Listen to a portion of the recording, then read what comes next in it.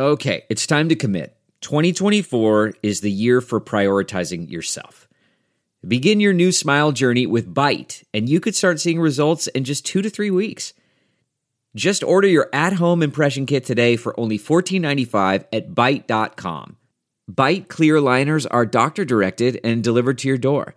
Treatment costs thousands less than braces, plus they offer financing options, accept eligible insurance, and you could pay with your HSA, FSA. Get 80% off your impression kit when you use code WONDERY at Byte.com. That's BYTE.com. Start your confidence journey today with Byte. Hey y'all, 7 Rounds in Heaven is back. We're brought to you by the Armchair All-Americans as a part of the Armchair Media Network. Go Army! Beat Navy! It is I, Rob Paul, the Armchair Scout, a.k.a. the only host of this podcast to see their team in the playoff. And with me, as always, is AJ. Michigan is going to upset Alabama and be ranked preseason number 3 in 2021, Marchese. Owen Schmidt for Heisman. Today, we're going to break down all of the biggest performances from 2020 NFL draft prospects that we saw during championship weekend of college football. Then we'll preview and pick the Army-Navy game. Let's hit it! 7 rounds in heaven with my baby, going out to Vegas maybe, looking for a young or a 2-0. Don't draft a running back on the first day, don't draft a running back on the second day, maybe draft one on the third, or don't. Let's go 7 rounds. Let's go 7 rounds together. Let's go 7 rounds forever. And that's a song. I don't know about you guys, but for me, a game is 10 times more exciting when I'm putting my money on it. Sometimes I have a gut feeling about a matchup, and sometimes I'm just betting on my team because they are my team. Regardless, whether you've been betting for years or you're ready to play for the first time, MyBookie is your best bet this season. If you're the kind of guy who likes to bet a little to win a lot, try a parlay. For instance, if you like a couple of the big favorites this week, parlays are perfect because they let you bet multiple games together for a much bigger payout. So, if you're going to bet this season, do the smart thing and go to mybookie.ag because no one gives you more ways to win. Between bowl season, NBA, NHL, and NFL, it's time to get off the sidelines and in on the action. If you really want to support your team this season, don't just sit out on the sidelines, get in the game with mybookie.ag. And if you join right now, MyBookie will double your first deposit. Use promo code CHAIR to activate the offer. That's promo code CHAIR to double your cash. Visit mybookie.ag today. You play, you win, you get paid. MyBookie. And with bowl season, I mean, bet everything. Yep. That's what make every game interesting. That's what I've learned. Yeah. Especially when you just let your weird biases because you haven't seen Kent State play very often, and Jordan Love's amazing, and you're just putting all your money on Utah State, and then maybe he sits out the bowl. It's true. Bowl season is the best time for weird biases. Never bet a bowl game too early and then find out all the good players are sitting out. Yeah, wait till the day of. Basically, unless the line's like amazing. Unless it's free money. Yeah. Or you're betting on a team that doesn't have any draft prospects. Kent State. Fuck, sorry, Kent State. We didn't mean to start the show being mean to Kent State. Okay, anyway. Sorry, Kent State. Actually, I mean Mac. James Harrison. Josh Cribbs. Kent State. Yeah. Keep going. I'm getting a Kent State tattoo. Okay, Senior Bowl tracker. We've got a handful of acceptances as the rosters get finalized. Starting with a pair of SEC receivers. Van Jefferson from Florida and Juwan Jennings from Tennessee. Juwan Jennings is your boy, Rob, right? I love him. Okay, I was right. Okay. Because I believe also this isn't just me loving him because he's a yak monster, but like the numbers back it up. I think PFF said he broke like the most tackles by any receiver in college football, and it was by a large margin. That's impressive. So I'm very excited to see him in a setting where we can focus on his route running ability and ability to separate, because I think there will be some questions about that. He's also got a not like off-field legal issues, but more within the team. I know he sat out a year and had a rant on social media. There's just a bunch of stuff where he can kind of clean that up in Mobile when he talks to teams. And then with Van Jefferson, he's actually one of the receivers from Ole Miss from a couple years ago, transferred to Florida after the whole Ole Miss thing. I'm sure that won't happen again with Lane.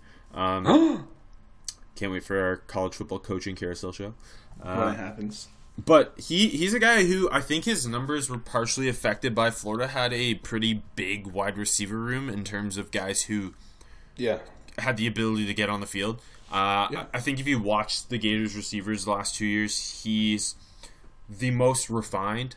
I like his route running ability, his release. I think there are some athletic questions. So, again, getting him in Mobile is really interesting to see if he can consistently separate. It's just, especially with receivers in college football, like Terry McLaurin's the best example of this, is some teams just like using lots of receivers and spreading the ball around, and in a crowded room with a bunch of talent, a guy's numbers might not reflect how talented he really is, like Terry McLaurin. And then you get him in Mobile, and he is just killing people. Then you get him at the Combine, and he tests off the charts. And then you get him on a team like the well-run Washingtons, of course, and he's just putting up huge numbers. Is that a good name change for Washington, the well-runs? Yeah. I mean, Dan Snyder definitely thinks so. But yeah, no, you're absolutely right, Rob. I really love the receiver group they've got in Mobile. I know you do. It's Van is interesting. It doesn't knock my socks up, but like you said, all good points of why it'd be more interesting to see him there. Yeah, but with both of them, I think they're both interesting day 3 guys. You kind of get a clear picture of what they are when they're in Mobile, because again, with Jefferson, crowded receiver room at Florida, and with Jennings, just a very up and down quarterback football play at Tennessee. Yeah, exactly. So yeah, this is perfect setting to kind of get a handle on what you really think about them. And then a pair of Washington Husky offensive linemen I'm very excited about. Left tackle Trey Adams and center Nick Harris. Both really good gets, Rob. Yeah, well, Trey Adams is a guy, obviously, he's been on the radar for a long time. Yes, and he's a redshirt senior now, but when he was a true junior, there was first-round talk. Then injuries really hurt him, and then he was finally healthy this past season, and he looked quite good. So I think medicals are obviously a massive thing for him, but seeing him in a setting where, because he's a very large tackle, and I think the first round thing was something we both thought was a little over the top for him. Yeah, we did.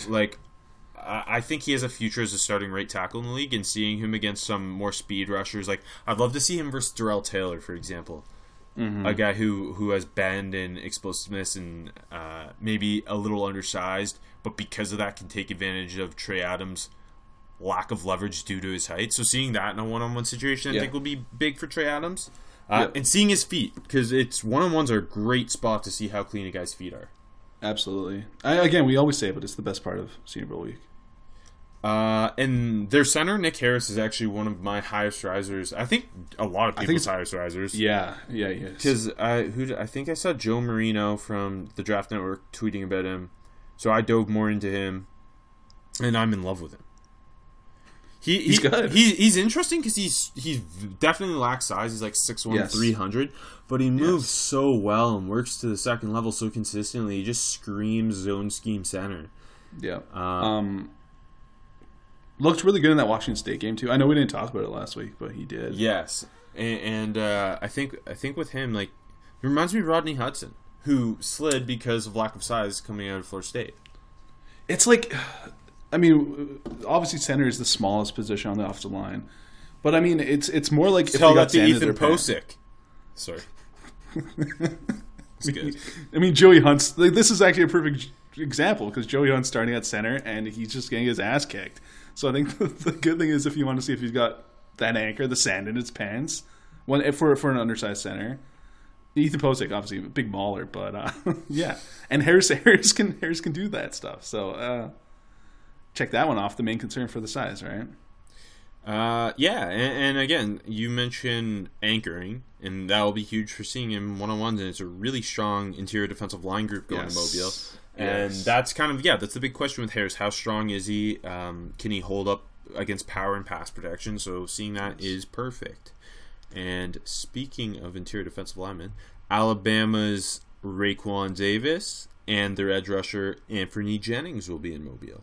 So Raekwon Davis is like the hierarchy version of Trey Adams on the defensive line. Was that a stretch, Rob, or am I right?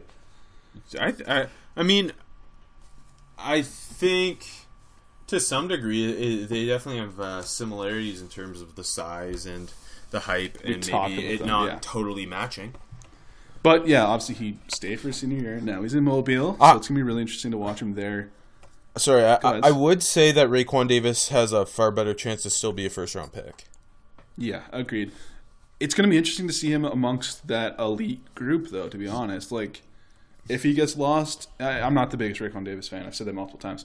But if he gets lost amongst the Derek Browns and the Kinlaws, that could hurt him. Yeah, and I think when you see him around both of them, Derek Brown will very much you'll if you want a bigger, or not even just bigger, but just a more powerful type of interior guy, and then when you see Kinlaw, if you want the more athletic. Like, they have him beat in different ways. Mm-hmm. But yeah, Raekwon Davis, a guy who's had flashes. I mean, people thought he was going to be Calais Campbell at one point. I think he's a second-round guy for me right now. But if he learns to consistently use his length and his hands, you don't... Like, that length is so rare in an interior defensive lineman. Yeah, for sure. I mean, I think Davis's stock is going to be one of the more interesting ones to watch as we move into draft season.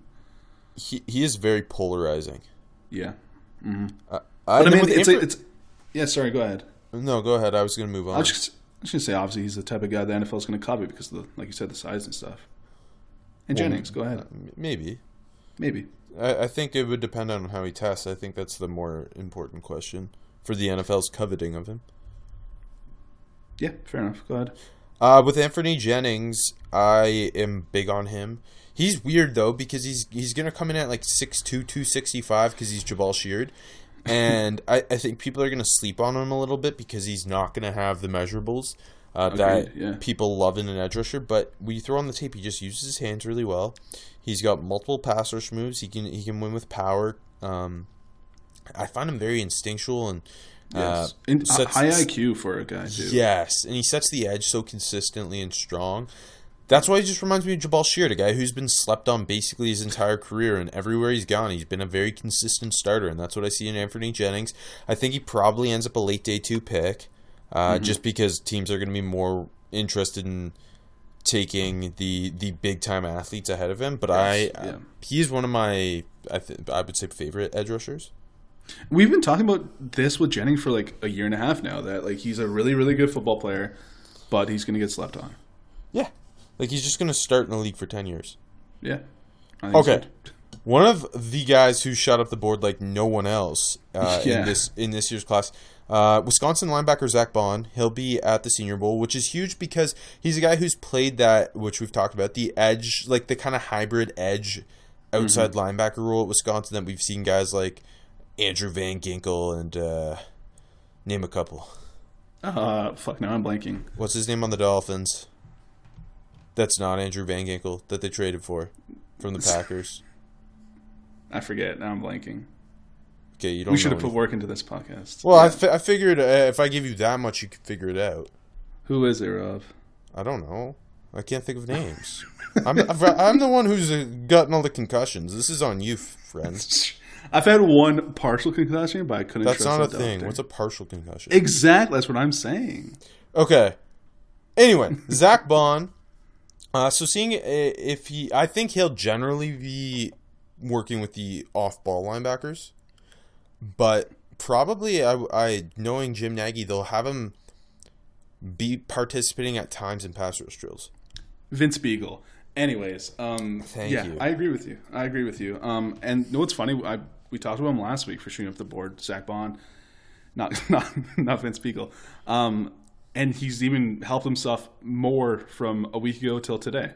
Yeah, because of the Senior Bowl invite and a big game in the Big Ten Championship. I dug in on him a little more, and like he's probably gonna end up a day 2 pick. Agreed. Yeah, and I think last week we said like third round, early fourth, and I think we've already changed our opinion. Yeah, he's strange because he's like 6'2", 225, and he's rushed the passer a lot, and he brings bend and an explosive get off, but it's kind of finding what position he's going to play at the next level. I saw someone compare him to Anthony Barr, which is strange because of the total difference in size. Yeah. But I understand it to the point where Anthony Barr was a true edge rusher and then became this Sam linebacker for the Vikings. I can kind of see what they meant there. But, so finding out what teams think of Bond and where he'll go, I think he's going to test really well. Mm-hmm. He even I think it was against Michigan State. They don't have him like truly dropping coverage very often, but one of the reps he did, he looked incredibly smooth in the context of this guy's rushing the passer more often than doing anything else, and just seeing him cleanly drop, I was just pretty impressed. So seeing him like one-on-ones and stuff, I think Mobile's a place where a guy like him could really make himself potentially like a top 60 pick. Yeah, I totally agree with you. And then, hey, our specialists, they're done. We got them all. Yep. And kudos to Jim Nagy and the team, because they got the best kicker in football, college football, Georgia's Rodrigo Blankenship. That following the worst game of his career? One of them? Maybe. I don't know. I don't follow Rodrigo close enough. I know there's a lot of Rodrigo fans, though. I don't know how to scope kickers. I mean, he missed 2 kicks. It's pretty simple. Yeah, but how'd the swing look? Was it the holder's fault? No, if I remember. Okay, and then the other kicker is Tyler Bass from Georgia Southern, who he's got some fun videos on social media. He does. So those are 2 good gets, Rob. That's all a guy every college football fan knows, and then a guy who's got social media swag. It's perfect. That is the formula. For me, that is for kickers. And then the 2 punters, South Carolina's Joseph Charlton. Do you have much to say on him, AJ? Not really. I gotta dig in on him. But the next one. This was one of the happiest I've been through the Senior Bowl process, seeing it. He accepted Texas A&M's Braden Mann. Feels like he got slept on a bit this year, Rob. He didn't have the same year this year that he did last year, and they were playing in less meaningful games. But Mike Gundy told me Texas A&M's the greatest 7-5 team in the history of football. Such a weird. I don't know. It's just a weird thing to say. Why is it always Texas A&M gets elevated for some reason? Well, because Jimbo. And before that, Johnny. It's true. Just Jays, baby. Anyways, Mann is an exciting get, Rob. You're right. Throw on the 2018 tape and you see one of the best kickers. One of the best punters in college football history. I'll say it. I think, what game was it? I watched one game last year, and this is when I told you I was in love with him. Do you remember that? It was the greatest college punting performance I've ever seen. It's akin to Michael Dixon in the Texas Bowl. Yes. The two greatest performances of this decade for punters. And it's worth noting, Shane Leckler went to Texas A&M. It's not brought up a lot, but that is worth noting. And I believe Shane Leckler is the greatest punter in NFL history and should go to the Hall of Fame. Yeah. So that's my pro comp. When we get to ranking kickers and punters, that'll be my pro comp for Braden Mann. I like that. That's a good pro comp. And that's a good pro comp. I'm sorry, just one last thing on Shane Leckler. It's underrated how big he was. Yeah, he was big. I love big punters. Me too. That's why we get all the Aussies, baby. Yeah. So it was big. Okay, that's it for Senior Bowl. We'll quickly run through a couple big East-West and NFLPA Bowl gets. The East-West announced 2 QBs. North Texas's Mason Fine and Michigan's Shea Patterson. And we've talked about it before. They're putting a good quarterback group together for the East-West run game. both guys we kind of figured would maybe sneak into Mobile or at the very least be there. I didn't think Shea Patterson would, but yeah, but sometimes those guys kind of sneak in, Rob. Well, it's interesting. It's mainly interesting because nobody other than Anthony Gordon has been announced for the Senior Bowl at quarterback. Yeah, exactly. But yeah, I mean, Patterson deserves to be there, and Mason Fine is also really interesting. Yeah, I think Mason Fine's like the perfect East-West Shrine Game quarterback. He is, yeah, and like Patterson's the name. Yeah, definitely. And then, surprising? Not really. Calvin Throckmorton's going to the East-West Shrine Game after, what was it, last week or 2 weeks ago? Him accepting for the NFLPA. Yeah, and then probably in another week or two he'll be in Mobile. Just making this very possible. Nobody else has played every position on the offensive line but good old Calvin Throckmorton. It doesn't feel like, are we just more plugged in, or has it been so many guys like flopping from one bowl game to another? No, it feels like it's been a lot of that. A lot, or maybe we're just keeping a better eye on it. I don't know. But that's true too. That's an upgrade for Calvin Throckmorton, poor NFLPA bowl. Yeah, I'm assuming he'll be working at guard, but it'll be interesting to see. Yeah. And then a pair of Michigan defenders, Kaliki Hudson and Lavert Hill. Those are both good gets for the Shrine Game. Like Hudson, obviously an interesting guy, but like, go ahead. Sorry. Sorry, I was just gonna say I'm a little bit surprised Hill's not in Mobile. Yeah, I was gonna say Hill is the better prospect of the two, and I agree with you. I think Hill's got some legit pro potential. Hudson is just, you don't know what to do with him, right? Yeah, I don't think he's very good. And then another corner I was kind of surprised at the East-West Shrine Game and not in Mobile, but they again, Mobile's like, it's not like they've got a bad group of corners. They have a really good group. Yeah. Mm-hmm. So there's just a lot of corners. Javaris Davis from Auburn, who's a guy I really like, and I think him and Hill both project to be nickels in the NFL. Agreed, yeah. Totally agree. And then Pittsburgh safety DeMar Hamlin, who had some hype entering the year. Yeah. A dude who Josh Metellus in the way that I think he's going to be a sweet special teams player. Yes, agreed. And then the PA Bowl. This is one of the best PA Bowl rosters. Not probably. It is the best PA Bowl roster I've ever seen.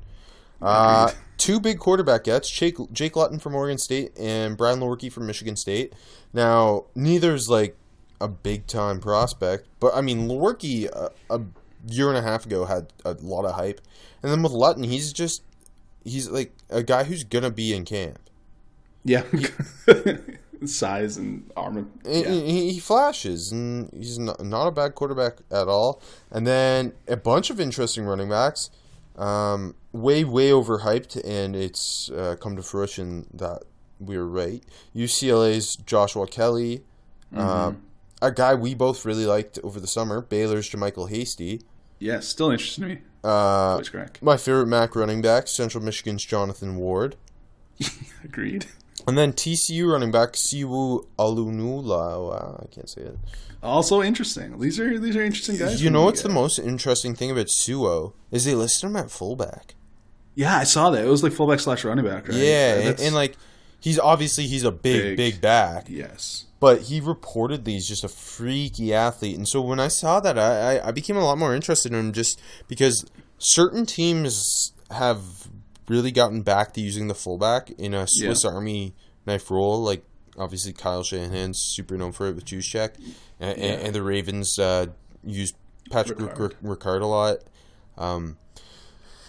And so I think potentially a team would use, I don't know, if he tests really well too, like seeing him go in the 7th round wouldn't surprise me. Dude, I agree. Like, I think this is a big week for him and NFL scouts to see him at fullback. Yeah. If they let him go there, because, like you said, at good athlete, played running back, and the size, like the potential for him to become a legit weapon at fullback is interesting. Yes. Adding to the PA Bowl, 3 defenders: Utah State edge rusher Tipa Galea, Florida State DB Levonta Taylor, and Wake Forest corner Isang Basie. All 3 pretty big names. Yeah. Galea is a guy I really like, who I thought could potentially be like a 4th round guy. I think like with a big year, help himself a lot. Yeah, he's really he's undersized but really athletic pass rusher who flashed a ton on tape, and I know some of the TDN guys really liked him too. Levonta Taylor's a guy who 2 years ago had a ton of hype. Last year struggled, moved to safety this year. probably a nickel in the NFL. He's pretty interesting. Isang Basie, I think it's, again, a nickel, but it's going to come down a lot to testing. Yes, I agreed on all three fronts there, Robert. Okay. Sick honking in the background. Yeah, I know. A couple declarations. Boston College running back A.J. Dillon. Interesting. There's rumors of him testing extremely well, especially for his size. 30 years ago, he would have been a first-round pick. 100%, yeah. Like, I'm not even kidding. No, obviously he would have, yeah. Like, he looks like Jamal Lewis. He would have been a top 10 pick He's 25 years ago. I mean, T.J. Duckett was the 18th pick, so like, yeah. Yeah, but that was a good pick. T.J. Duckett was drafted ahead of Ed Reed, as he should have been. But yeah, A.J. Dillon's like he's listed at 6 foot 250. Yeah, it wouldn't surprise me if he tests really well running in a straight line. Yep. Leonard Fournette-esque in that way. Yeah. He's a guy I think is going to be really polarizing because it's really basically going to come down to offensive scheme fit and then what you think he can do on passing downs. Yeah. Yeah. And another really interesting guy, Kentucky receiver / quarterback, Lynn Bowden, declared. I'm kind of surprised, but I respect it. Me too. I love him just because what he did for that team. Yeah, me too. I mean, it's hard not to. I think he's going to test pretty well. Yeah. But I think like he would, if he went back and really put together a year of playing just receiver and ended up at the Senior Bowl, I think could have done a lot for him. But he's obviously really interesting. You get the added versatility and what he could potentially do as like a wildcat guy and a return man. Yep. So seeing how he tests is going to be totally massive. Yeah, absolutely. And Laviska Shenault's teammate and best friend, fellow receiver Katie Nixon, declared. Who, yeah, had a really good year this year. Flashed multiple times. Smaller, speedier guy. Big play guy. Yeah. Like you said, small. Testing going to be huge. Receiver group is so deep that like some guys are going to go undrafted that other years could have been picked. That's what I kind of think. And I agree. That's why part of it for both of these guys, I think it's kind of risky. Obviously, we never know why they declare, so you don't want to shit on a kid for it. But it is risky, and the combine's going to just be huge for guys like that, where it's kind of like they're on the bubble. Absolutely, yeah. Like it can make and break them, right? Yeah. Maybe the second or most surprising declaration of the season: South Carolina tight end Kyle Markway, who was a fifth-year. I dug into his player profile thing. He was a fifth-year junior. Not too much production in South Carolina. Let's see. Weak tight end class, though. Yeah, it's true. It's true. I haven't seen a lot on him, obviously, but we'll see what happens. Again, testing it will be the difference for a guy like that. A pair of edge rushers: Miami's Jonathan Garvin, Michigan's Joshua Uche.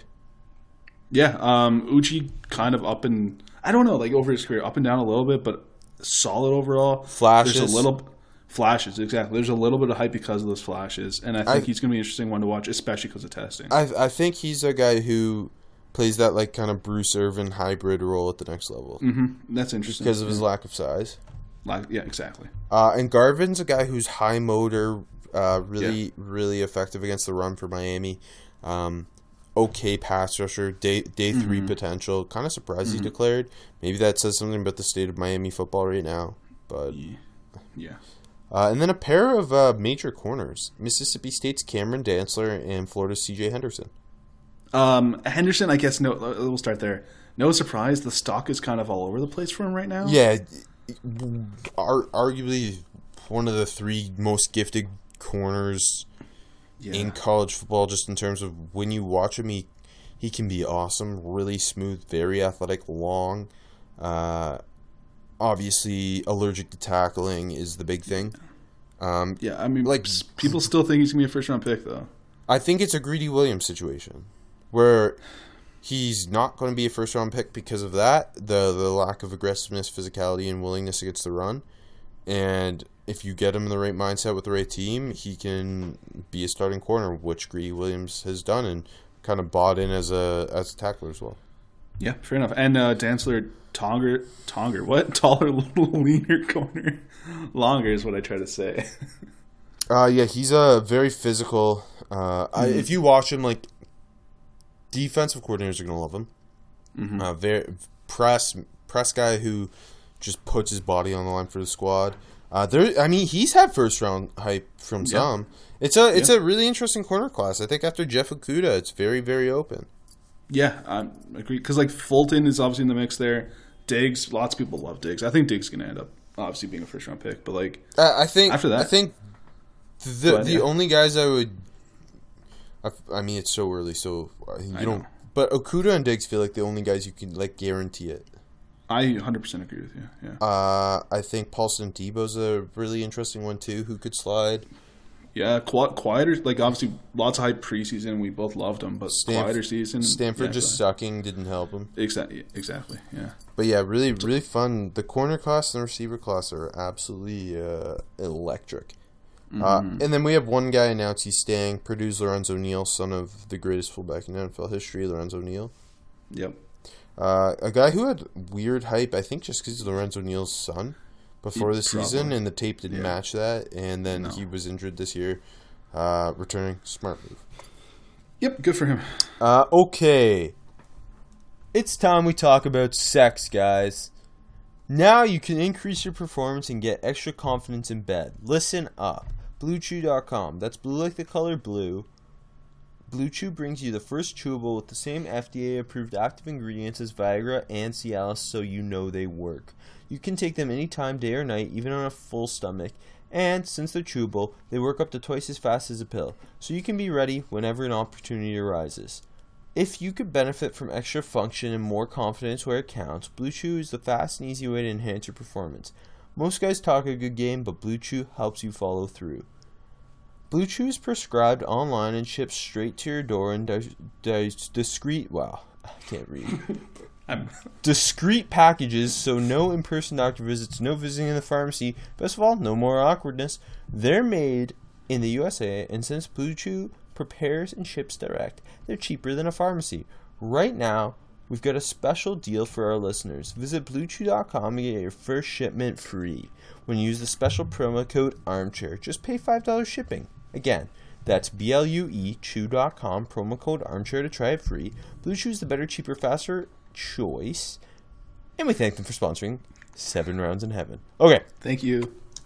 Week 15, superlatives, I think. The last week.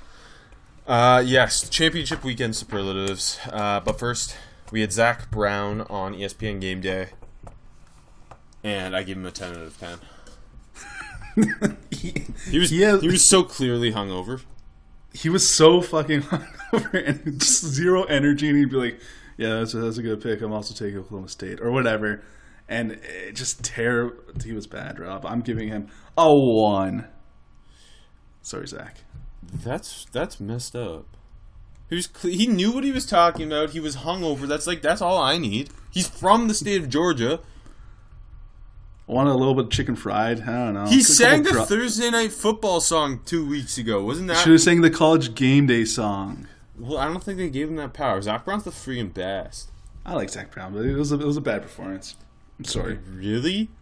But you know what else hurts him? Is that like you're giving him a worse score than you gave Eric Church. Hold on. You know what hurts him is that it was like being in Atlanta. The crowd was not good either. There was not a lot of people there. I don't like when they do championship games. Well, why would they be there? They knew their team was going to get blown out. It's true. It was. Swear to God, it was mainly LSU fans in the crowd. But again, not like if you were a Georgia fan, would you have gone? No, I wouldn't have. That's too much traffic from Athens to Atlanta. Am I right? Yeah. Retweet. I don't know. Obviously, game day, Annapolis, Maryland this week. Yeah, because there's one Roger game. Staubach. That's my pick. Are they even there? I'm not even sure. I don't know. I didn't think check. they are. I was just like, this is the only game. So if they are, it's Annapolis. Okay, we'll talk a theoretical. Keenan Reynolds. That's a good one. Okay, and I say Roger Staubach. Okay, that's that. Wait, since that was our last one, who was your ESPN Game Day celebrity picker of the year? Oh shit! But I think they'll do one for the playoffs. But anyways, I mean, for the regular season, yeah, it's like the Heisman. We don't look at like the playoff doesn't affect it. We vote before. It felt like a weak year. Can I say that? Am I wrong in Yeah, saying like that? no, like straight up. I think the funniest or the kind of coolest was the random Baylor people.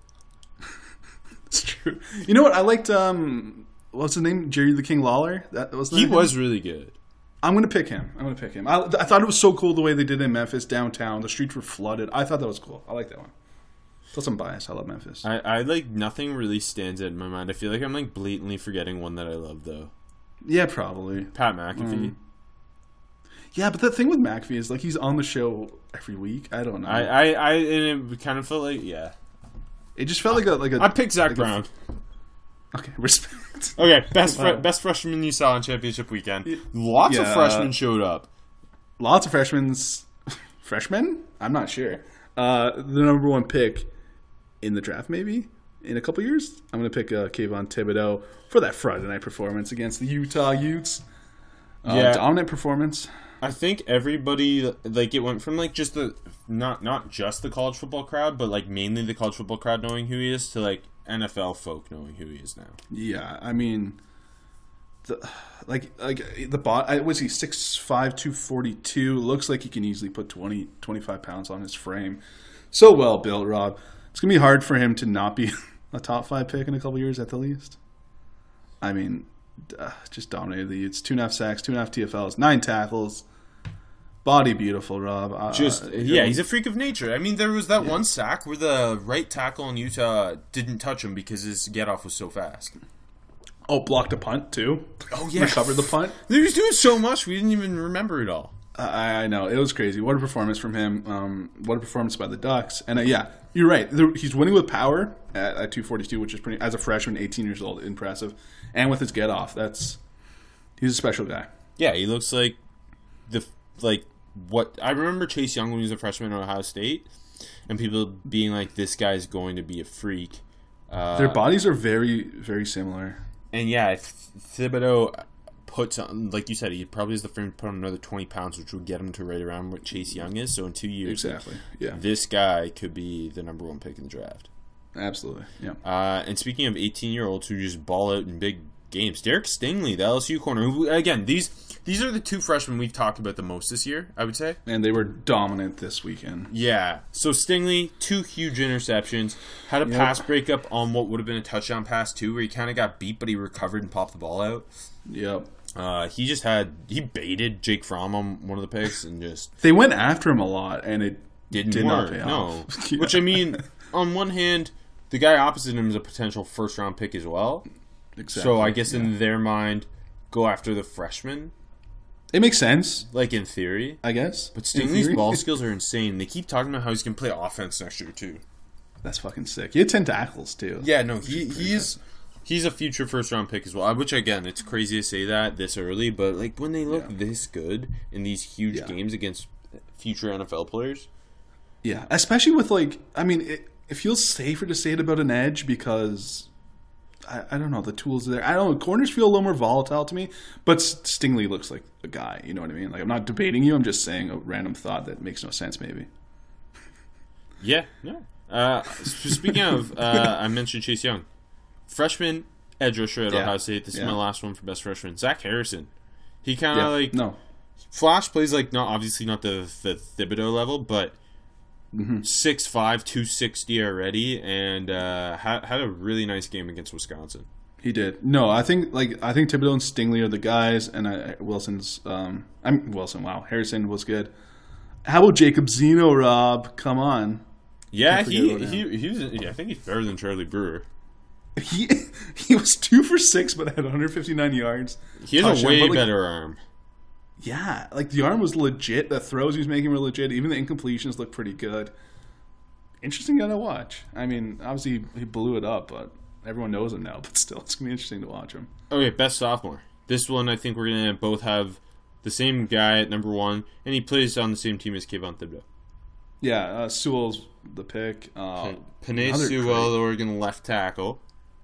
Yeah, okay, sorry. I assume everyone knows who he is now. Wow. Pretty well shut down Bradley Anae. Had a pass thrown to him, but it was a lateral. Juked a guy. Almost made a spin move. Looked really athletic. The one play he got beat, just recovered beautifully. Even when he even when he's getting beat, he looks good. You know what I mean? And most of the time, it's not happening. So it's crazy that he might be the number 1 pick next year, and Thibodeau might be the number 1 pick the year after. And obviously they won the Pac-12, and they're going to play in the Rose Bowl. And just the work they've done to rebuild Oregon under Mario Cristobal, I think Mario Cristobal, the Oregon team's strange because I think because of Justin Herbert in the draft type, they were like under a much larger microscope than that's a good point. Most teams would have been. Yeah, and like they're okay. They have the bad loss to Arizona State, and then obviously lost to an Auburn team that beat Alabama. And like they really probably should have won that game. Yes, they totally outplayed them and just like stupid mistakes, but like they are trending totally in the right way, and they just keep bringing in big recruits. Yeah, absolutely. No, Cristobal's done a great job there, and quarterback's gonna be interesting next year. Yeah, for sure. And like Sewell, I can't wait to evaluate him. And then one more for me, sophomore Trevor Lawrence. Just he keeps going off. Yeah. Obviously a bit of a slow start to the season, but has been on fire, and the Clemson team's been on fire the last like 9 games. Yes. And he housed Virginia, 4 touchdowns, over 300 yards. It was Virginia was like looked like they might be in it for like the first half of the first quarter, and then Virginia just got blown out by Clemson. Yeah. Those are also my 2 guys. I mean, Lawrence just, like you said, slow start, but then it's been blowing the doors off people the last couple weeks. Not like, by couple means, I mean half the season. The 3 most interesting sophomores I think I've seen. Again, it's this isn't even including the receivers that we've talked about almost every week. Sewell, Lawrence, Fields, like that's such a fun top 3 potentially. And like Fields was close to being here, but like the first half was a little up and down, right? I know it's not the time to talk about this, but shits on Justin Fields after beating number 8 Wisconsin. Yeah, what a comeback! Hell of a comeback. Okay. I just mean he was gonna be my 3rd guy. I cut him. I'm sorry, Justin. Okay. I'm not shitting on him. It was good. Weekday Warrior has to be from the Pac-12 championship because it was our only weekday game. Yeah, I'll go. I have both running backs here, but first and foremost, redshirt sophomore running back C.J. Verdell from the University of Oregon Ducks. And explosive plays, man. 18 carries, 208 yards, 3 touchdowns. He's Matt Breida, I'm telling you. Ooh, fuck. That's a good one. I doubt he's going to come out again, redshirt sophomore. He's eligible, but what an explosive game. And I mean, that's a really, really good Utes defense, and he just made them look foolish. Yeah, because my weekday Warriors, the Oregon offensive line, that just dominated a Utah D-line that is one of the best in the country. Yeah, absolutely. And obviously, outside of Sewell, everybody else on the O-line is a senior and draft eligible. Yep. Jake Hansen, Shane Lemieux were just on fire on the inside. Yeah. They only allowed 1 sack and had 239 yards rushing, and it just looked glorious. I'll throw Zach Moss in. I know we only picked 1 guy, but Moss was the only bright spot on that Utes offense. It's really a good game, but he just couldn't do much. Showing off the hands, there are a lot of checkdowns to him. Yeah, 4 catches, 57 yards, and a touchdown. I didn't know we only pick 1 guy, so I have 2 more. Oh, no, I don't. Maybe we don't. I have 2, so don't worry. Go ahead. I usually pick multiple. Troy Dye. Yes, that's a good one, too. Had an interception with a club on his hand. But also was just, you saw the sideline-to-sideline ability, and he just looks like that new wave off-ball linebacker. The linebacker class is really weird. Yeah, it is.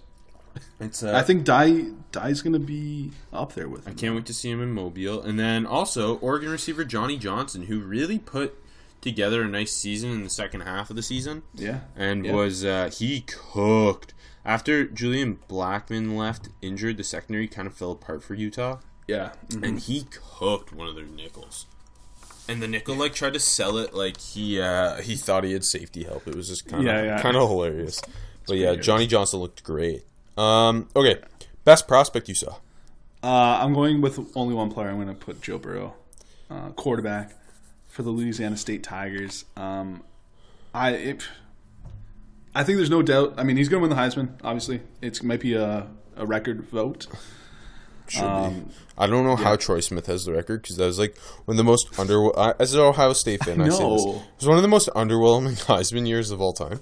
You know why? I think it was coming off like the game of the century. Yeah, no, it was. He had a terrific performance in that game, obviously against Michigan, if you don't know. And it's just a lower year, I guess. I don't know. This is a solid year, and Burrow's probably it's gonna be close to being the all-time record. Personally, the two best quarterback single seasons I've seen in college football history are this year with Joe Burrow and Cam Newton at Auburn. Joe Burrow was special this year. I think like Burrow. I agree. It's one of the best all-time quarterback seasons. Yeah, it's who have you seen that's better than him and Cam Newton? Nobody. No, nobody. Like Baker was up there, but like it was more of like a career. No, I agree. I'll agree with you, Rob. Nobody. But yeah, I had Burrow as well. Just it was nonstop against Georgia, who the second least points in the FBS. Yeah, and it did not matter. He had that one touchdown where he just too. Yeah, go ahead. Sorry. He had that one touchdown where he threw it and just started jogging off.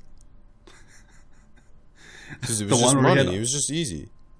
All day in the pocket, but still, like, what a throw to find it was Jefferson, wasn't it? Yeah. Coming across the field. Put it on the money there, too. And, like, I mean, the easy throw was the throws that he makes look easy, plus the highlight. Like, what a fucking year. Yeah, I don't know how he doesn't go number one to the Bengals. I 100% agree with you. I put two more guys here. Oklahoma receiver CeeDee Lamb. Yep. Just that one play at the beginning of the game where he took that like 2-yard pass and turned it into like a 50-yard gain. Yeah. Just the yak ability and the contact balance. The Oklahoma offense is so much. I mean, it's such an easy thing to say, but like it's so much better when Lamb is on the field. And obviously, he didn't play in the prior Baylor game, and he felt the difference immediately. I mean, the game went to overtime, but Lamb is such a special guy, and I'm excited to see how high he goes. I think he's going top 15.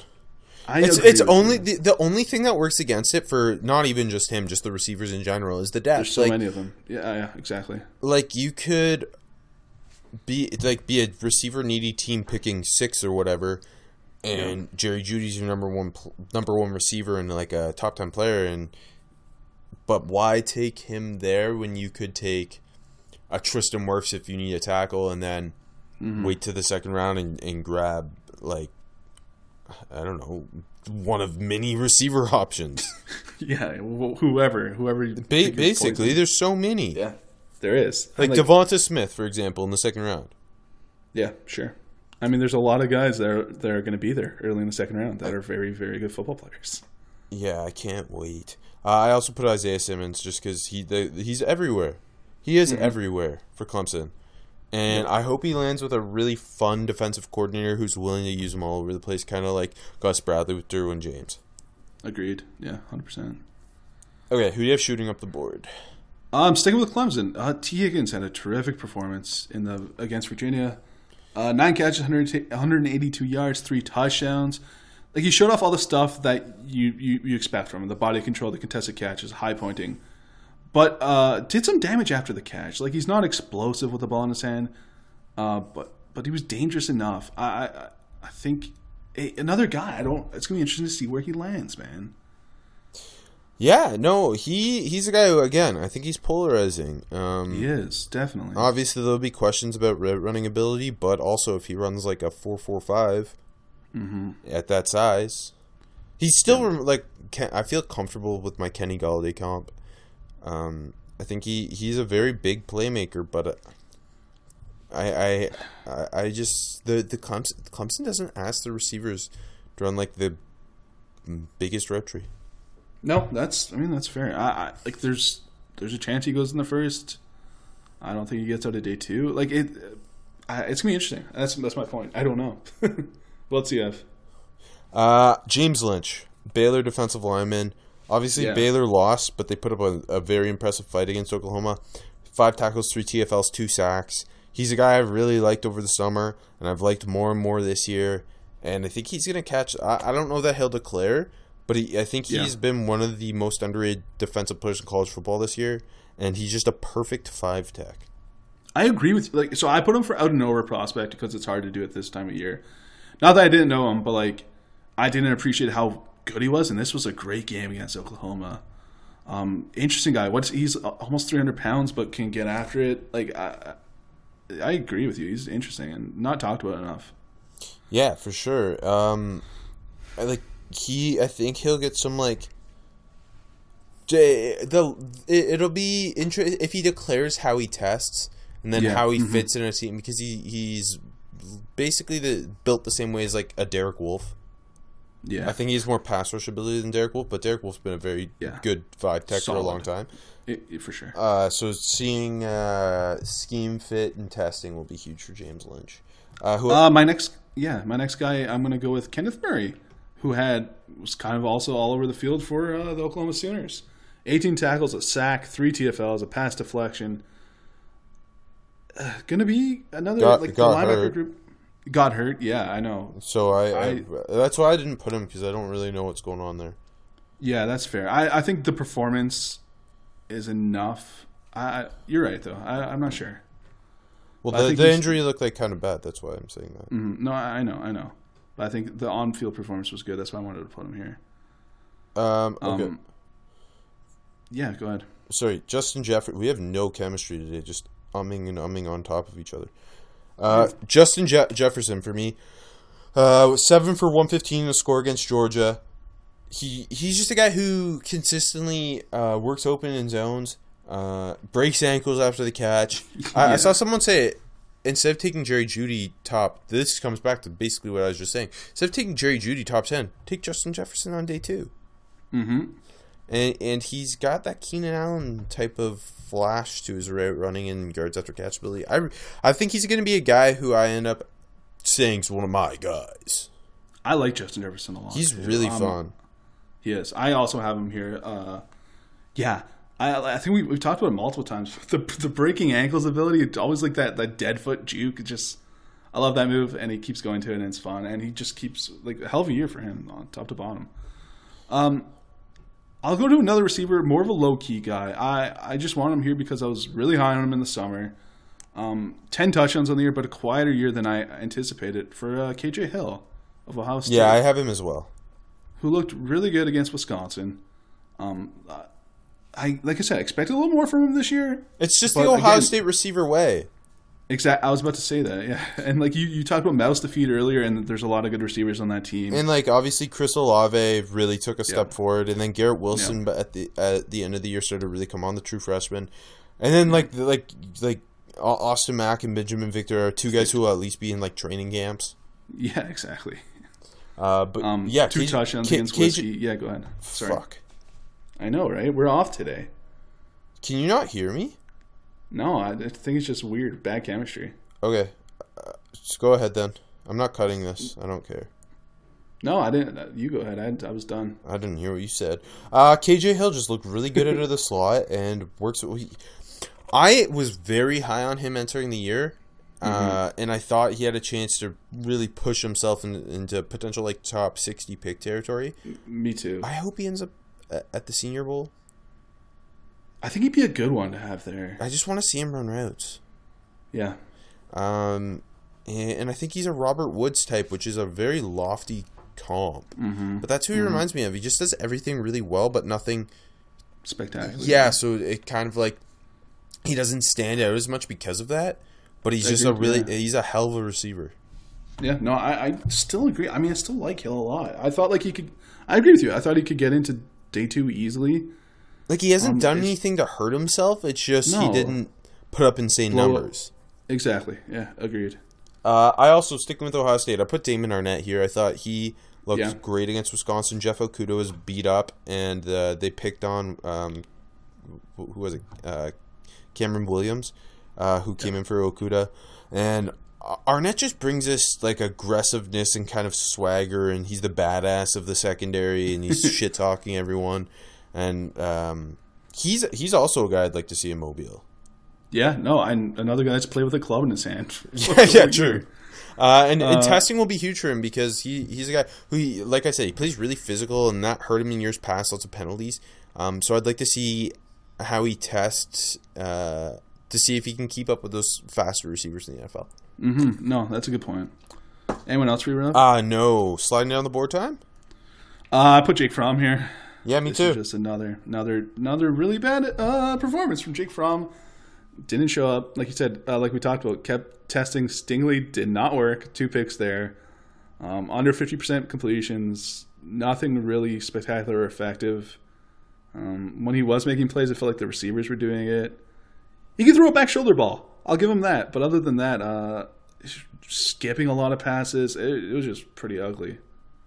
Yeah, well, first of all, I think he's going to go back anyway. But yeah. I could not imagine a team taking him in the first round. No, I think that's done. I think that's crazy. He did not have the year he was supposed to have. No. Like in every big game, he seemed to struggle. Yeah, maybe this is a little too harsh, but I think it'd be tough to take him in the second round, even for an NFL team. Well, I wouldn't. I wouldn't either, but I'm just saying maybe too harsh. The thing with the NFL is they take like guys like Ryan Finley in the 4th round, and I would much rather have Jake Fromm than Ryan Finley. Yeah, me too. But I mean, yeah. So yeah, I had Fromm. I also put Denzel Mims down. He just was non-existent against Oklahoma. Yeah. Okay. So I stayed on my brand. I put him for my prospect who made me look stupid. I just wanted to talk about him. 0 catches. Obviously, had the 1 called back on penalty, if I remember correctly, but. I mean, it feels like all year, if I say something good about Mims, he disappears. If I say something bad, he blows it up. He's super inconsistent. Obviously, quarterback play's got a huge part to do with that. But it's not even like Baylor's strange. You'd think, especially when you're on your backup and your 3rd-string QB, you're just trying to get the ball in a guy's hand. You have an NFL receiver in Mims. You're just trying to get the ball in his hand and let him create. Exactly. So, like, I'm not putting it all on Denzel Mims. It just surprises me every time this happens. Exactly. I know he makes me look stupid. I agree with you. I think I don't know. Like, I know it's so late to say this and it almost moot, but like I think the whole point of like Mims' career is like he's going to help himself more from January to April than he did in his time in Waco. Yeah, no, you know I think so. It just the performances were all over the place. When the big games, it felt like either he disappeared or had drops. But I think he's going to help himself still. It's funny. He's such an interesting guy. Yeah, he is. I also put Lecky Fotu down. Yeah, that's an interesting one. I didn't think he was that bad, but he got moved around by Jake Hansen and Shane Lemieux, and that was a huge reason C.J. Verdell went off. Yeah, no, that's fair. I mean, he did very little. No, I wasn't too high on him. He had like what? I guess that's the other thing. It depends how you felt about him going in. Yeah, he had a couple hurries and then like half a sack or something, if I remember correctly. Well, my issue was just mainly the run game, just getting moved around, but again which is like Dallas Warmack as well, and they were just running up the gut on them. And C.J. Verdell was breaking things. There was multiple guys on the Utah defense who needed to play better, but he really stood out because he's like kind of their big plug in the middle. And like obviously the last thing you want to see from him is getting moved because that's what you expect him. Like when you draft a guy like that, that's the one thing you don't expect is that he's going to be solid on rundowns and everything else is gravy. You know what I mean? Mm-hmm. Do you have anybody else? No, I'm not mean enough, and Fromm deserved the whole. No, I'll keep my final 3 to myself. No, come on, we'll talk about him. Just don't be too mean. The linebacker combo of Jordan Mack and Charles Snowden for Virginia, they just didn't really have any effect on the game against Clemson. I think Snowden's probably not going to declare. That's my feel on it. He just didn't have that. Like, he's so interesting. I just want him to have that year where he puts it all together. Yeah, I 100% agree with you. I also put Georgia corner Eric Stokes down. I thought he really struggled against LSU's star receivers. Yeah. And he's their top guy. Yeah, I agree. Georgia's whole secondary wasn't too great in this one at all. No. He just specifically stood out because he really struggled against Justin Jefferson. Yeah, like Reed, like it wasn't great, but he was fine. I think that's both fair ones, Rob. Out of nowhere prospect? So like I said, I lynch here because I didn't give him enough credit, but I'll throw in another Friday night performance from Brady Breeze. I was going to say, why? Hold on. I'm going to criticize you for trying to put a guy like James Lynch, who's not out of nowhere, here when Brady Breeze is legitimately out of nowhere and was Oregon's star defender. You're going to put Lynch over Breeze? It wasn't. I had Lynch second after Breeze. I just brought him up earlier because we talked about him. No, Brady Breeze was my first choice, baby. Junior. 15 tackles? A pass breakup? An interception? Where are you getting your stats from? ESPN. Where are you getting your stats from? ESPN. I got 9 tackles. Total. I do total tackles. Me too. Really? Which one of us is bad at math? Let's check. But anyways, he was all over the field regardless of the tackle numbers. And laying the wood. And yeah, exactly. And I mean, bitter Utah fans wanted him ejected. It's true. But what Bradley and AIDS to Justin Herbert I thought was a lot worse. Yeah, I totally agree. That was kind of shady. And then the interception too. I mean, Huntley, probably not going to talk about him, but not the performance we wanted out of him at all. Gone up and down. There were some good throws, but yeah. Anyways, Brees was the out of nowhere guy for sure. I think I said it during the second quarter last night that I'd lock him in. So, I also put Quintez Cephas, the Wisconsin receiver. He was giving Ohio State secondary lots of issues. I talked about how they were targeting Jeff Okudah's replacement. Cephas had 7 for 122, and they just couldn't cover him for a big stretch of the game. Mm-hmm. Yep. And again, that just adds. Yeah, it's 9 tackles. You're just on crack. I was wrong. You know what I did? I added total with. You do that a lot, just so you know. Yeah, because I'm stupid. I rarely call you out because I respect the show too much.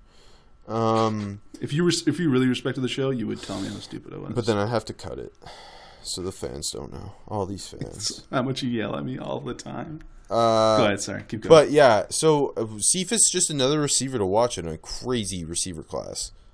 Yeah, I mean, it feels like he's been there for so long. Well, he's got an off-field thing, and he missed last year. Yeah. It's just, but point being, the depth in this class is crazy. Who made you look stupid? You said Denzel Mims already, right? I said Mims, yeah. I put Terrell Burgess down because he's one of my favorite DBs in this class. And he missed some key tackles against Oregon that allowed C.J. Verdell to rip off chunk runs. And kind of my favorite thing about Burgess was his he had still made 12 tackles, but I think there was 2 bad misses that really gave Verdell big chunk runs. And my favorite thing about him was his ability to tackle. I still love him, but best prospect versus prospect matchup. Going with Andrew Thomas versus Clavon Chason. I think. You didn't like this one? No. I do. I like it's. I thought we'd have the same one, so I'm happy we don't. Oh, okay, cool. I thought like Thomas got the better of him for the most part, but like Chason got the sack, 4 tackles. I thought this was the most fun one. Who do you have? I'm curious. I like how you assumed that I was mad at you. Yeah, I know you yell at me a lot. I put 2 different just O-line, D-line, Oregon O-line versus the Utah D-line. And clear winner there. And then Wisconsin O-line versus the Ohio State D-line. Because they're kind of... Especially in the first half, I thought Wisconsin got the better of them. And in the second half, Ohio State kind of took over. Yeah, I was like... so, moving on. A prospect who will play the boxer, we'll just roll in. Put Chase Young. 6 tackles, but like... just dominant in the second half against... Van Lanen. Yeah, like every snap, even if he wasn't getting there. I mean, he didn't get there and get a sack on Cohen, but if they weren't double teaming him, he was getting there. So or triple teaming him, or triple team him. Exactly. Yeah. For me, prospects played at the box score. The interior defensive line combo for LSU: Rashard Lawrence and Tyler Shelvin. Just 7 tackles, and Lawrence is big TFL. But I thought they did a great job bottling up the Georgia run game. Yeah, I think it was just a weak performance all around for Georgia, except for like Andrew Thomas. I don't know. Lawrence is gonna be an interesting one. How high are you on him? I just don't think Rashard Lawrence will test that well. It's gonna really come down to that. He's like such a blue collar defensive lineman who I think can be a nose, like a 1 tech or even a 5 tech potentially. 5 tech. Which is how LSU's used him a lot this year because Tyler Shelton's done such a good job as their nose. Yeah. But yeah, it's a fun interior defensive line class. I'm assuming he'll be at one of the bowl games. I think so. So I guess just wait and see on that. I also put down the corner duo of Thomas Graham and Diamador Lenoir. That's a good one too. They just Utah did nothing with their receivers. It was a lot of the targets went to the tight ends and the running backs. Zach Moss, yeah. I mean, we talked about in the preview, like, if Oregon can keep Zach Moss's effect on the game as little as possible, then they can win this game, right? Prospect who's being overhyped? I kind of put Jalen Hurts here. Okay, no, this is... I did too. Okay. He didn't... Okay, first. Yeah. He didn't play well in terms of college... Or in terms of NFL draft prospect. He did not. I get that he really carried the team is this season in general. And as a college football quarterback was incredible. And 4 straight years making the playoffs, and Alabama not making it, and Oklahoma making it, kind of, I feel like has overhyped him. I agree with you. So I think big media is way, way, way overhyping him. I think it's too much. I think all the points you said is exactly the reason for it, I believe. Like you hear people like, oh, Oklahoma might make a run because of Jalen Hurts. I'm like, yeah, Hurts is good, but LSU's going to kick their ass. LSU's going to blow them out, I think. They're minus 13. Like, even if you think that they might cover the spread, they're not going to win that game.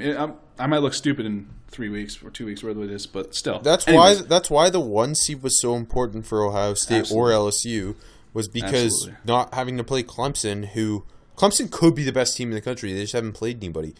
Like that Ohio State Clemson game is going to be awesome. The LSU Oklahoma game, fun for a little bit maybe, and then LSU's just going to blow the doors off them. I think Clemson blowing out Ohio State is more likely than Oklahoma beating LSU. Yeah. I mean, that might just me being the Ohio State fan and being stressed out and cynical, but I think I don't think either team's going to blow out each other in that game. I still remember 31-0. So yeah, it's going to happen again, baby. That's my fear. And then we switched to the draft Twitter perspective on Jalen Hurts. It's kind of all over the place. After this game, it was mainly negative. Just people seem not to be able to make their minds up on Jalen Hurts, which is fair. I'm not criticizing that. Senior Bowl is where I think he kind of makes or breaks himself. Yeah, I mean, seeing that arm, I think a lot of people seeing that arm live is important. Seeing the mechanics of the footwork live and seeing rep after rep and the consistency live, I think it's going to be big. Because obviously, interviews, he's going to kill. He's like the best person. I think it's just the difference of him being a day 2 pick or day 3 will be that for a lot of people. Like, first round is crazy talk. No. I think I'm slightly higher on him than you are, but like I got him in the 3rd. Yeah, I've been in the 3rd. Okay. So I mean, like I feel like that's I don't know. I feel like that's like a fair way, but like after with this game, you're like, I don't even know if I like him there. He's gonna be the quarterback class is so weird depending on what happens. Like there's rumors that Jordan Love might grad transfer, but he also might still turn pro. Jacob Eason, we haven't really heard anything. No. You feel like with Peterson, like you don't know Patterson. Well, I'm blanking now. Who are you talking about? Chris Peterson. Oh. Yeah, I don't know. I thought his name was Chris Patterson? No, I don't know. It was a weird. Oh, because I literally have Patterson written on my You're having a bad show. Notes. It's fine. I know. We've all been there. You every week.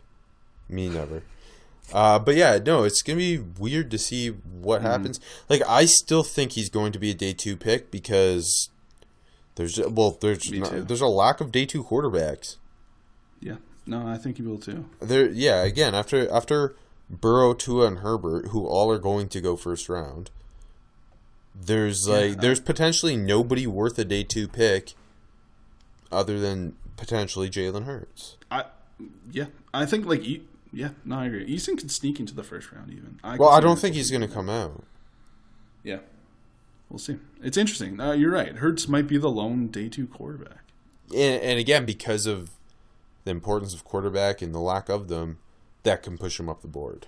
How about, who would you see getting elevated for no good reason other than need a quarterback after those guys? Anthony Gordon's a guy who neither of us have seen a absolute ton on, but we like what we see. The hype's kind of with him all over again, and he's going to be at the Senior Bowl. So after I agree. I think he might be the next one. Yeah. No, he definitely I think no question is the next one. It's just after him, it's like you're selling yourself on Nathan Stanley. That it might happen. Or like I like Brace Perkins, but I like him in like the 7th round. Yeah. It's a potentially really yucky quarterback class after that. I agree. Like, I'm just looking through right now, like, Stephen Montez, no thanks. Shea I'm Patterson, like, and then it's like the East-West Shrine Game guys. Like, Jake Bentley those guys, isn't like- even in here anymore. He's at Utah! That's right. I forgot I had to say that at some point. But like even those guys, like I think like their upside is sneaking into the draft, not to day 2 or anything. Fuck. Like I don't even understand who the Senior Bowl quarterbacks are going to be. Joe Burrow, Justin Herbert, Jalen Hurts, that's 3. Anthony Gordon, that's 4. They're definitely going to have Nathan Stanley. Yep. Fuck. Bryce Perkins, 6. Yeah. I don't even know who they get to fill it more than 6. Probably gonna No, he's already gone. He's gone. Yeah, but He's gone. You can poach anyone. I know, but do they want to? Probably. It's not a good senior quarterback class. Anyway, small school guy who caught your eye? I have a bunch of them because like we got to really focus on the championship games, which was nice. Yeah, I'm gonna go with the clear one for me. Antonio Gibson from Memphis. I've had him here before. Everyone has. Everyone has. Another dominant performance from him. 11 carries for 130 yards and a touchdown. 3 catches for 32 yards and a touchdown. I don't know what to make of him, but I know he's an explosive player. Receiver, running back, do it all, return man, Cordarrelle Patterson-esque. So that's literally why I said Patterson, because I have Cordarrelle Patterson ? And that's why Patterson came to my mind on my page. Yeah, I think that's. I mean, we don't know athletic testing, but that's the size and the skill set comp, right? Yeah. From that game, I put Desmond Ritter's name down just because, not that he had like a great game or anything. The running ability was really interesting, and he's not going to turn pro. So seeing him he's a group of 5 quarterback. He's to track because he's only a redshirt sophomore, right? Yeah, Desmond Ridder had I didn't know he was that good of an athlete running the ball. Yes. That came out of nowhere, and he had like over 100 yards. yards. And it doesn't look like Luke Fickell's going to leave Cincinnati, so seeing this team go forward under Ridder, I think, is very interesting. And like he made some big time throws, missed. He flashes. He flashed a lot. He flashed. I think it was a good game in bits. Not like it's a good game. He had a good game. That's a good pick. What else do you have? Akeem Davis-Gaither, my Appalachian duo of Akeem Davis-Gaither on defense, Darren Evans on offense. Darren Evans, yeah, both of them had really maybe almost like I don't know. Evans quieter statistically for him, but also like a really good game. Well, the 2 big touchdown catches. Yeah. It was a lot early. They just got ahead so quickly. Yeah, exactly. And then UL almost came back, But he just screams. He's not a senior, so it'll be interesting with Drinkwitz gone what he does. But I mean, he's already sat through 1 coaching change, so I think it depends who they hire. But yeah, redshirt junior, and I think he's like a Chris Thompson type of running back. And then Akeem Davis-Gaither, one of the most athletic linebackers in the country. Really fun. Can't wait to see him at the Senior Bowl. He was all over the field against ULL. bunch of tackles. Yeah. Anyone else? No, that's it for me. You? No, that's all I got. I'm just gonna stick with Gibson. Okay, only 1 game this weekend. Of course, Army-Navy, 3 p.m., CBS, be there. Be there a little earlier. You can watch Oregon beat Michigan in college basketball. Debatable. But Army at number 23 Navy. Navy 10-point favorites. What do we think? This game, you cannot watch an Army or Navy game all year and still get excited for this game. Sure. I think Navy's clearly the better team this year. Sorry, let me check. I need to check the Annapolis weather. That's something I should check. Is it in Baltimore again? Or Philly? It's in Annapolis. Is it actually in Annapolis this year? It said at Navy, so I believed it. I'll check. Anyways, I feel lots of years, but Navy feels like the clear better team this year, but Army's been sneaky the last couple of years. Army was way better last year. Their team last year was way better than this year's team, is what I mean. Yeah, no, it's at the link in Philly. Hopefully it snows. I think it's hard. Navy is a 10-point better than them, but it's Navy Army. I'm gonna take I know. Army plus the points. Me too. Again, I agree with you. If it wasn't Army Navy and it was just an equivalent team to Army, Yeah. You would take Navy to cover probably. I mean, look at like the two. Sorry to jump on your toes, here, Rob. Like the two bigger games for Army this year. They hung around Michigan. Obviously went to OT, lost. Air Force was like minus 18.5, and Army covered that. They lost the game, but Army covered. So when the big games show up for Army, they're showing up this year, even though they're not that good this year. But I also need to add that like both the quarterbacks, like Malcolm Perry, everybody knows he's a lot of fun. Yeah. But Kelvin Hopkins Jr. also a lot of fun. Like they're both just classic Army Navy triple option quarterbacks who just incredibly good runners. Malcolm Perry's super interesting because he started off as a running back, moved to quarterback, moved back to running back, moved back to quarterback. He's a Navy legend. Of course. There's actual prospects in the game too. Like Elijah Riley, the Army DB, is a guy who could actually be drafted. And then, like, I think Malcolm Perry is, because he's such a good athlete and he's played kind of all over. In that Keenan Reynolds mold where you look for him to maybe be a slot in the NFL and be in a camp and play in preseason and stuff. They're calling it's supposed to be like 14. Oh yeah, I forgot what we do. It's 54 degrees Fahrenheit, like 14 Celsius in Philadelphia on Saturday. 90% chance of rain though. If it rains, that'd be nice. Yeah, they say it's going to rain. I mean, it's a long way out, but I'll trust the Weather Network and whoever else.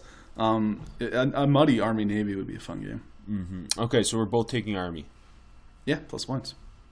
But we both think Navy wins. Yeah, go Army, beat Navy. Go Army, cover against Navy.